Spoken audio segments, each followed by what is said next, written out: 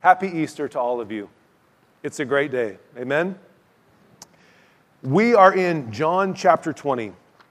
John chapter 20. If you're using your phone, you want the New American Standard Bible, NASB, if you're using your phone, go to John chapter 20. We're going to read through that chapter of John, 31 verses. It's a real easy read. It's a powerful read. And then we're going to pray. John chapter 20. Matthew, Mark, Luke, and then John. John 20, starting at verse 1.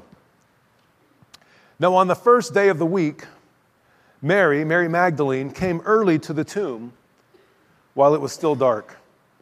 And she saw the stone already taken away from the tomb. And so she ran and she came to Simon Peter and to the other disciple whom Jesus loved. Now, that's John talking about himself. And she said to both Peter and John, "They have taken away the Lord out of the tomb, and we do not know where they have laid him." And so Peter and the other disciple went forth, meaning John, and they were going to the tomb. And the two were running together, and the other disciple, John writes about himself, ran ahead faster than Peter and came to the tomb first. It's such a guy thing, right? I'm not sure why that's important, but John wants all of us to know that he beat Peter to the tomb. It's hilarious. If this were a picture Bible, I'm sure John would have had a nice photo of him finishing ahead of Peter. I know I would have. And I would have probably had a trophy that I had made for myself saying, "I beat Peter to the tomb." You know how I feel about trophies, some of you. Anyway, I just think it's interesting. I think it's like, this is, God's word is inspired. Like, why did the Lord inspire John to write that? It's just, I think it's to say, man, we haven't really evolved that much, have we? They were knuckleheads just like you and I, and yet the Lord used them in powerful ways. So where are we at? Verse 5? Thank you. And stooping and looking in, he, John, saw the linen wrappings lying there, but he did not go in. I wonder why. And Simon Peter also came later, following him, and he entered the tomb. That's Peter, right? I'll go in. I'll check it out. And he saw the linen wrappings lying there. Verse 7. And the face cloth which had been on his head, not lying with the linen wrappings, but rolled up in a place by itself. And so the other disciple, John, who had come first to the tomb, then he entered once he saw that Peter had entered. And he saw and he believed. For as yet they did not understand the scripture that he must rise again from the dead. So the disciples went away again to their homes. But Mary was standing outside the tomb, and she was weeping. And so, as she wept, she stooped and looked into the tomb, and she saw two angels in white, and they were sitting. One was at the head and one at the feet where Jesus was lying. And they said to her, "Woman, why are you weeping?" And she said back to them, "Because they have taken away my Lord, and I do not know where they have laid him." And when she said this, she turned around and she saw Jesus standing there. But she didn't know it was Jesus. Remember, verse 1 tells us it was early and it was dark. Verse 15, and Jesus said to her, "Woman, why are you weeping? Whom are you seeking?" And supposing him to be the gardener, she said to him, "Sir, if you have carried him away, tell me, where is he? That I may take him away." And Jesus said to her, "Mary."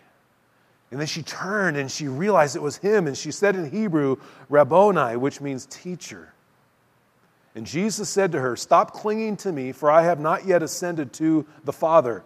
But go to my brethren and say to them, I ascend to my Father and your Father, and my God and your God." And so then Mary came, announcing to the disciples, "I've seen the Lord." And then she related all the things that he said to her. And so when it was evening on that day, Sunday, the first day of the week, and when the doors were shut, where the disciples were, in fear, they were for fear of the Jews, Jesus came into this place where the doors were shut, and he stood in their midst, and he said, "Peace be with you." I wonder how Jesus got in there. The doors were shut. Maybe Jesus had a key. If Jesus can rise from the dead, he has no problem getting through a closed door. Amen? Okay. I always get lost. Where am I at? Where? 20? You guys are awesome. Thanks for paying attention. And when he had said this, he showed them both his hands and his side. And the disciples then rejoiced when they saw the Lord. I imagine I would have too. And so Jesus said to them again, peace be with you. As the Father has sent me, I'm going to send you into the world. Even though they're in a room in fear, they're going to be bold for Jesus. And when he had said this, he breathed on them and said to them, receive the Holy Spirit. And that's where their power, that's where their boldness comes from. If you forgive the sins of any, their sins have been forgiven them. If you retain the sins of any, they have been retained. And then there's Thomas. We call him Doubting Thomas. But Thomas, one of the 12, called Didymus, he was not there when Jesus came on that Sunday night. So the other disciples were saying to him, we've seen the Lord. But he says to these men that he lived with for the last couple of years and walked with Jesus, he said, unless I see in his hands the imprint of the nails, and put my finger into the place of the nails, and put my hand into his side, I will not believe. Wow. After 8 days, his disciples were again inside, and Thomas with them, and Jesus came, the doors having been shut, and stood in their midst, and said again, peace be with you. Jesus is the Prince of Peace, church. Jesus brings peace into our lives. Without Jesus, we have no peace. And he says, peace be with you. And then he said to Thomas, hey, dude, go ahead. Reach here with your finger. See my hands. And reach here your hand and put it into my side. But don't go on unbelieving. Believe. And it doesn't record that he actually did that. It doesn't say that Thomas actually did that and then believed. Look what it says.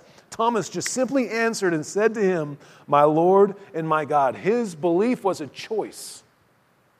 And Jesus said to him, because you have seen me, have you believed? Blessed are they who did not see and yet believe. That's many, if not all of us in this room.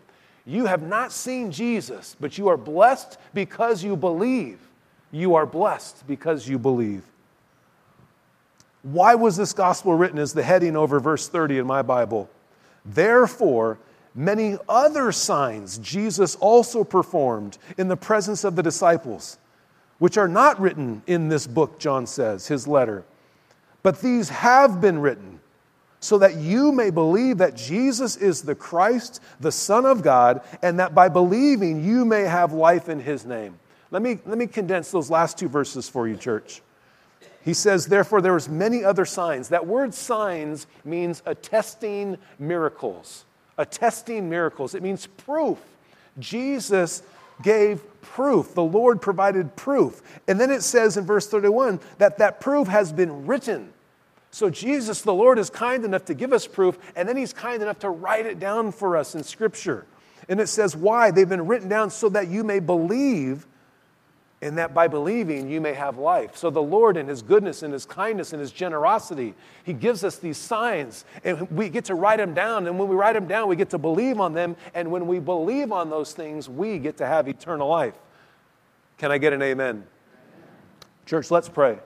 Almighty God, we thank you for the eternal life that is found in and only in the person of Jesus Christ. We thank you for the signs that you've given us, the words that you've given us, that we can believe and have life everlasting when we put our faith, hope, and trust in Jesus Christ. It's in the mighty name of Christ that we pray, and everybody said, amen. Okay, so it's not a secret that sometimes we lose sight of what Easter really means. We lose sight of Easter. We lose sight of the cross. We lose sight of who Jesus is. There's a few things I just want to show you that I think is interesting, right? The resurrection of Jesus. This is what my friends think, right? This is what my mom thinks. This is what society thinks.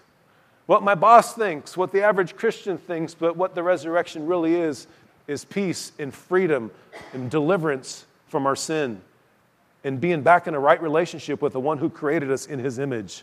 That's what resurrection of Jesus is. Amen? Check out this one. Remember, teens, even Jesus once logged off for 3 days. I would say that it's not just teens that this is applicable to. Anybody with a phone, put it down, right? I don't know what this has to do with the message. I just couldn't help myself. How about this next one? Bear with me, right? Help me, you idiots. The aliens are taking me. There's a lot of interesting things about where Jesus went. So this is not that outlandish. Everything hinges upon Jesus rising from the dead, the tomb being empty, which we're going to talk about. And what about this last one? This is fantastic. Blessed Jesus, you have returned to us. In what meaningful way could we possibly honor your suffering, death, and resurrection? And Jesus replied in red letters, eggs.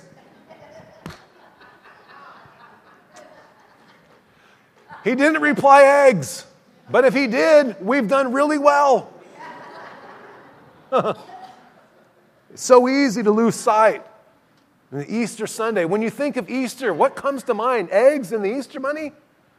Or the cross and an empty tomb and blood that was shed and sins that we're delivered from? I hope we can change our perspective of what Easter Sunday really is, what Resurrection Sunday is. Amen? Thanks for letting me do that.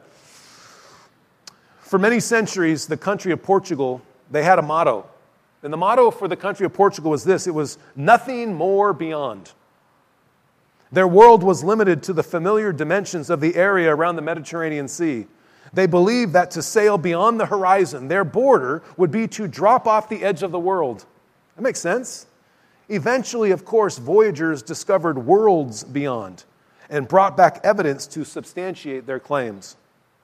Portugal decision makers were thus compelled to alter their motto. Instead of it saying nothing more beyond, it simply said more beyond.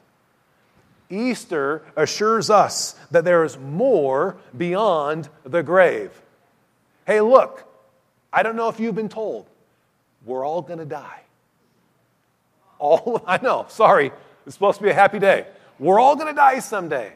But Easter assures us that there's more beyond that day for us. There's not no more beyond, there's more beyond when we put our faith, hope, and trust in Jesus Christ. Josh McDowell, who's an apologist, he says this. He says, no matter how devastating our struggles, disappointments, and troubles are, they are only temporary. No matter what happens to you, no matter the depth of tragedy or pain you face, no matter how death stalks you and your loved ones, the resurrection promises you a future of immeasurable good. Lee Strobel, who used to be an atheist, he says, in short, I didn't become a Christian because God promised I would have an even happier life than I had as an atheist. He never promised any such thing. Indeed, following him would inevitably bring divine demotions in the eyes of the world. Rather, I became a Christian because the evidence was so compelling that Jesus really is the one and only Son of God who proved his divinity by rising from the dead. That meant following him was the most rational and logical step I could possibly take. Faith in Jesus Christ makes sense. It's logical, which we're going to discover when we get into our text. Rick Warren, he said this. He says, 2,000 years ago in the Middle East, an event occurred that permanently changed the world. Because of that event, history was split. Every time you write a date, you're using the resurrection of Jesus as the focal point. Today is April 21st, 2019. There's supposed to be some letters that follow. What are those letters? AD, which stands for what? Anno Domini, which means the year of our Lord.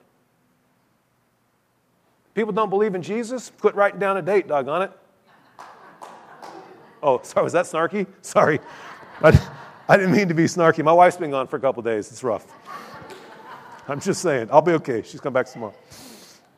Church, let's go through verses 1 through 10. I want to skim through verses 1 through 10 and talk about a few things. Chapter 20, John 10. We're in the New American Standard Bible. That's what you need on your phone if you're not there already. So on the first day, Sunday, Mary shows up to the tomb. It's dark, and they'd already taken away the body. So she runs into Simon Peter and to John. And so then they come back. And so Peter, verse 3, and the other disciple, they come to the tomb, verse 4, and then they were running, and then, verse 4 is in there so that John lets us know he's faster than Peter. That's great. Verse 5, and stooping and looking in, it's talking about John. He saw the linen wrappings lying there, but he didn't go in. But Simon Peter, he went in, and he saw the linen wrappings lying there, and the face cloth which had been on his head, not lying with the wrappings, but rolled up in a place by itself. And then the other disciple, John, who had come first, then he also entered, and he saw and believed. For as yet they did not understand the scripture that he must rise again from the dead. So the disciples went away back to their homes. John in chapter 20 does a wonderful job of keeping the reader, keeping us focused on one particular thing. And that particular thing is he keeps us focused on the tomb. That's what John is focusing us on in chapter 20 of John's letter, John's book. In fact, in the first 11 verses of chapter 20, the tomb is mentioned 9 times. 9 different times the tomb is mentioned in the first 11 verses. And with every mention of the tomb, we're presented with a simple fact. He's not there. 9 times it's mentioned. And the fact that John is repeating over and over and over again is that the tomb is empty. Jesus is not in that tomb. Everything that we hold near and dear about our faith, this thing that we call Christianity, hinges upon this tomb being empty. Go a little to your right in Scripture. Matthew, Mark, Luke, John. You have Acts, Romans, and then 1st and 2nd Corinthians. Go to 1 Corinthians chapter 15. Everything hinges upon this tomb being empty. 1 Corinthians chapter 15, starting at verse 12.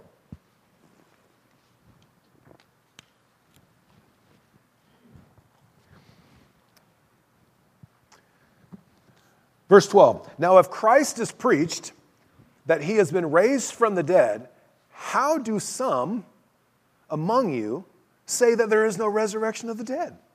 But if there is no resurrection of the dead, then not even Christ has been raised. And if Christ has not been raised, then our preaching is vain. Your faith also is vain. Moreover, we are even found to be false witnesses of God because we testified against God's name that he raised Christ, whom he did not raise, if in fact the dead are not raised. For if the dead are not raised, not even Christ has been raised. And if Christ has not been raised, then your faith is worthless. You are still in your sins. Then those also who have fallen asleep in Christ have perished. If we have hoped in Christ in this life only, we are of all men most to be pitied. Wow. Verse 20, but now Christ has been raised from the dead, the firstfruits of those who are asleep. For since by a man came death, by a man came the resurrection of the dead. Verse 22 explains that. For as in Adam, we all die because Adam sinned. And so also in Christ, all will be made alive because Christ lived a sinless life. And his blood covered our sinfulness. So it makes sense that knowing something about where Jesus is or where Jesus isn't will also tell us something about who Jesus is or who Jesus isn't. Where's Jesus? He's not in the tomb. Oh, then that tells us something about who he is because of where he is or where he isn't. He's not there. He is risen. This tomb thing is everything for everyone. And they knew it. They knew it. They knew that this tomb thing was everything for everyone. They knew it. Go to your left in Scripture. Go to Matthew chapter 27. Matthew 27, starting at verse 62.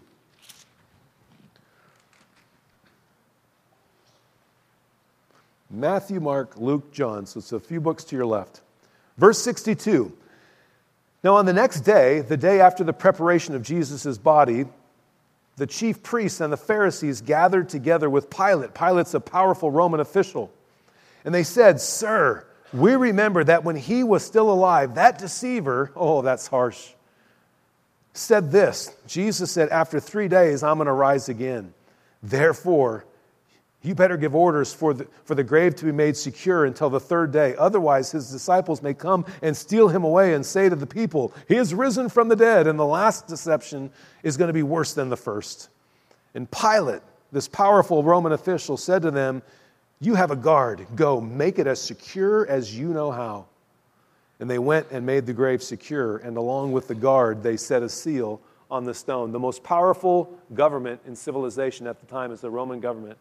They know how to guard something, to protect something. There's no way Jesus is getting out of that tomb. They're going to see to it. But Jesus isn't there, is he?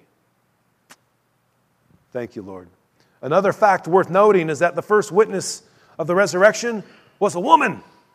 Men, where were we? Mary's there. Where are the guys? We're just a little slow on the uptake, Lord, forgive us.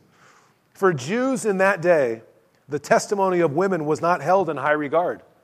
And so the introduction of the two male disciples, both Peter and John, running to the tomb, most likely has a secondary function in supplying the witness of two men, which would fulfill the Jewish requirement for a valid testimony. John's telling us there's proof. And the tomb is empty, and we have the valid testimony of two men. And what did Peter and John see when they got there? They saw grave clothes lying there like an empty cocoon, still retaining the shape of Jesus' body. And so now we have two things that are empty. We have an empty cross, and we have an empty tomb. These are God's receipts telling us that our debt has been paid. Those are receipts, an empty cross and an empty grave. And that debt's been paid for you and for me. So check this out. We were just at Matthew, right? Now back in John 20. I want to show you something in John 20 in verse 5, 6, and 8. Let me walk through this first, and then I'm going to show you something on the screens. There's 3 different Greek words that are used for saw. Go ahead, just leave that screen up for now, Ron. Thank you. Go to verse 5 of chapter 20. So John gets there first, and John stoops in, and he's looking in, and he saw the linen wrappings. Verse 6, and Simon Peter came, and he entered, and he saw the linen wrappings. Verse 8, and so the other disciple, now we're back to John, who had come first, he entered, and he saw. So in verse 5, John saw, in verse 6, Peter saw, and in verse 8, John saw. We use the same word in all 3 of those verses, but they're actually 3 different words in the Greek. Go ahead in verse 5. Verse 5 is blepo. That means when John in verse 5, he just glanced. I'm just taking a peek. I'm just taking a peek at this Jesus thing. That's how a lot of us started off our faith journey. We just took a peek. We just kind of took a glance. Maybe you're here because you're taking a glance. You're just going to peek inside. I'm going to give it a look-see. But then in verse 6, Peter is a different Greek word. It's theoreo, or you can say the Oreo. Anytime I see an Oreo, I look carefully and I observe. So to look carefully. So Peter goes in and he looks carefully and he observes. That's often our second part of our journey with the Lord. We give it a glance, but then we start to look more carefully. And then in verse 8, John goes in and it says this word, edon, to perceive with intelligent comprehension. It makes sense to put your faith, your belief in Jesus Christ. You can have an intelligent comprehension in your faith. I love that gradual approach that John uses. This is what's happening here in John chapter 20. And look at the end of verse 8. And he saw and believed. It's not a blind faith, it's perceiving with intelligent comprehension faith. The word says to love the Lord your God with all your heart, mind, soul, and strength. We can have an intelligent faith. We're to have an intelligent faith. Amen?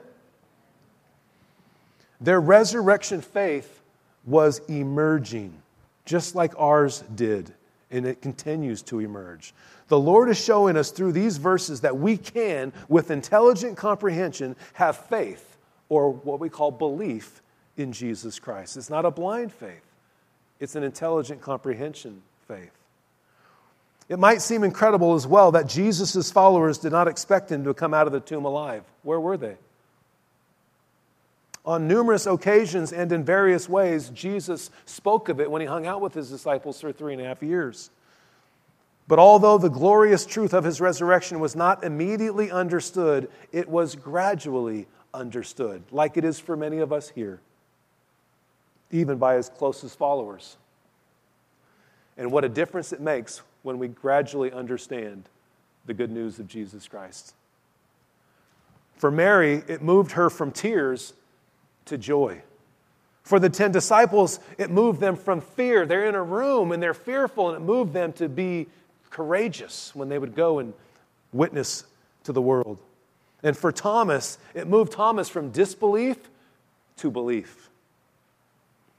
Verses 11 through 18, church. Let's skim through those. So Mary's standing outside the tomb, and as she wept, she looked inside, and she saw these angels, one at the head and one at the feet where Jesus was. And they said to her, "Why are you weeping?" And she says, "They've taken him away. I don't know where he's at." And when she had said this, she turned around and she sees Jesus, but she didn't know it was him. And Jesus said to her, "Woman, why are you weeping? Whom are you seeking?" And she thought he was the gardener. Remember, it's still dark out. And she said to him, "Sir, if you've carried him away, tell me where you've laid him, and I will take him away." And Jesus said to her, "Mary." And then she realized it was him. And he said, "Stop clinging to me." And then Mary came and she announced to the disciples, "I've seen the Lord." And then she relayed all the things that he had said to her. When Mary looked into the tomb, she saw two angels in white, as we just read. One at each end where the body of Jesus had rested. And most likely, the intent was for us to think of the cherubim on the mercy seat in the sanctuary of Yahweh, the Lord God Almighty, as depicted in the book of Exodus, chapter 25. Please read that if you have time. It's as if God was saying this. It's as if God was saying, there's now a new mercy seat through my Son, and the way is open into the presence of the Lord God Almighty because of Jesus Christ. And Jesus asked Mary the same question that the angels asked. He says, "Why are you weeping?" She was weeping when she could have been rejoicing. Oftentimes, we are weeping when we could or should be rejoicing, and it's because we don't recognize Jesus, the Lord, for who He really is. Sometimes we're experiencing things when we should be experiencing something better, and it's because we don't recognize who Jesus is in our lives. But how awesome is this? He didn't rebuke her. He tenderly revealed Himself to her when He looked at her and said, "Mary, it's me." God does that with us. He just tenderly continues to reveal Himself to us, even though oftentimes we don't recognize Him in the work that He has in our lives. Verses 19 through 23. So when it was evening on that day, the first day of the week, when the doors were shut and the disciples are hiding out for fear of the Jews, Jesus shows up and He says, "Peace be with you." And when He said this, He showed them His hands and His side, and they rejoiced. And He said again in verse 21, "Peace be with you. As the Father has sent me," guess what, guys? "I'm going to send you into the world." And when He said this, He breathed on them and He gave them the Holy Spirit. Receive the Holy Spirit. That's where their power came from, the Spirit of God. And He sends them out. How did our Lord transform His disciples' fear into courage? They were in a place of fear, but they're going to be sent out in courage. How did He do this? He did it the same way that He turned Mary's weeping into rejoicing. How was that? He came to them. That's how He turned Mary. That's how He turned the disciples. He came to Mary and He came to the disciples. Jesus came to them and He reassured them. 2 times Jesus proclaimed to them, "Peace be with you." God would declare peace to those who would believe. He comes to us. He declares peace to us when we believe in Him. The Lord, through Jesus Christ, comes to us. He pursues us. He brings us peace. And then He fills us with power through the Holy Spirit. And He moves us from a place of fear to a place where we are now fierce for Him, as these disciples would also be. Verses 24 through 29. So Thomas, he wasn't there, verse 24 says. And the other disciples were saying all these things, and he says, unless I touch and feel and put my fingers here and inside, I'm not going to believe, it says at the end of verse 25, I will not believe. And then 8 days later, they were together again, then He showed up. And Jesus says, "Peace be with you."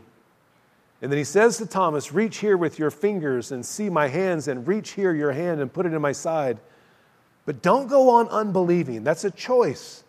But go on believing. And then Thomas answered and said, "My Lord and my God." And Jesus said, "Because you have seen me, have you believed? Blessed are they who did not see and yet believed." Personally, I think that Thomas gets a bad rap here. We know him as Doubting Thomas. Hey, look, none of the disciples are at the tomb. They were all in a room for fear. They're all doubting. And so, yes, we call him Doubting Thomas, but you know what? Jesus did not rebuke him for his doubts. Jesus didn't rebuke him for doubting. He didn't rebuke any of the disciples for doubting. He rebuked Thomas for his unbelief. That's what he rebuked them for. He said, stop your unbelief and start believing. Doubt is often an intellectual problem. Unbelief is a moral problem. Sometimes we refuse to believe in spite of the evidence that surrounds us. And like Thomas, we simply choose not to believe. And then our last two verses, as we've already articulated. Therefore, many other signs Jesus also performed in the presence of the disciples, which are not written, but these have been written so that you may believe that Jesus is the Christ, the Son of God, and when you believe that you may have life in his name. We must not look at Thomas and these other disciples and have envy for them, as though the power of Christ's resurrection could never be experienced in our lives today. That was why John wrote this gospel as he just declared, so that people in every age could know that Jesus is God and that faith in him brings everlasting life. That's why this was written. Listen, it's not necessary to see Jesus Christ in order to believe. Thousands upon thousands upon thousands upon thousands saw Jesus Christ and chose not to believe. Yes, it was a blessing for the early Christians to see their Lord and to know that he was alive, but that is not what saved them. They were saved not by seeing, but by what? But by believing. The emphasis throughout John's entire gospel is upon this thing called believing. In fact, he mentions it more than 100 times. Believe, believe. Stop going on unbelieving and start going on believing. Let me close with this verse out of 1 Peter chapter 1, verses 8 and 9. And though you have not seen him, you love him. And though you do not see him now, but believe in him, you greatly rejoice with joy inexpressible and full of glory, obtaining as the outcome of your faith the salvation of your souls. Happy Easter. Happy Resurrection Sunday to each and every one of you. I'm going to invite up the worship team, but here's what we're going to do. Go ahead, you guys. You guys start working your way up. We have prayer, as always. We always have our prayer team available after service, right? But I'm going to pray. I'm going to pray, and I'm going to give everybody here an invitation to give their lives to Jesus Christ. I'm encouraging you as John did, as Jesus did in the book of John. Stop unbelieving and start believing. If you've never placed your trust, your belief, your hope in Jesus Christ, I'm going to give you the opportunity to do that. Or perhaps you've strayed far away and God's saying it's time for us to get back into fellowship with one another. If you really have a serious need to rededicate your life to Jesus Christ, I'm going to give you that opportunity to walk with him again. Amen? So with every head bowed and every eye closed, we're going to pray and I'm going to give an invitation. Lord Jesus, we thank you for the cross. We thank you, Lord, for your love. We thank you, Lord, that we can, with intelligent comprehension, put our belief, our faith, and our hope and our trust in you. Lord, forgive us of our sins. We thank you that you died on the cross to do just that. If the Holy Spirit's tugging on your heart and saying, now's the time, stop unbelieving and start believing. As Christ took the cross for you, would you simply raise up your hand for him? Just slip your hand up in the air. That you're going to give your life to Jesus Christ, that you're going to rededicate your life to Jesus Christ. Just slip up your hand. As the Lord took the cross for you, stick your hand up for him. Let me put your hands down. Lord, we thank you for the cross. We thank you, Lord, that we don't have to keep going on unbelieving, that we can go on believing. And that when we do, we have life in your name. Lord, we thank you for the cross. May we never lose sight of it. In Jesus' name. Amen.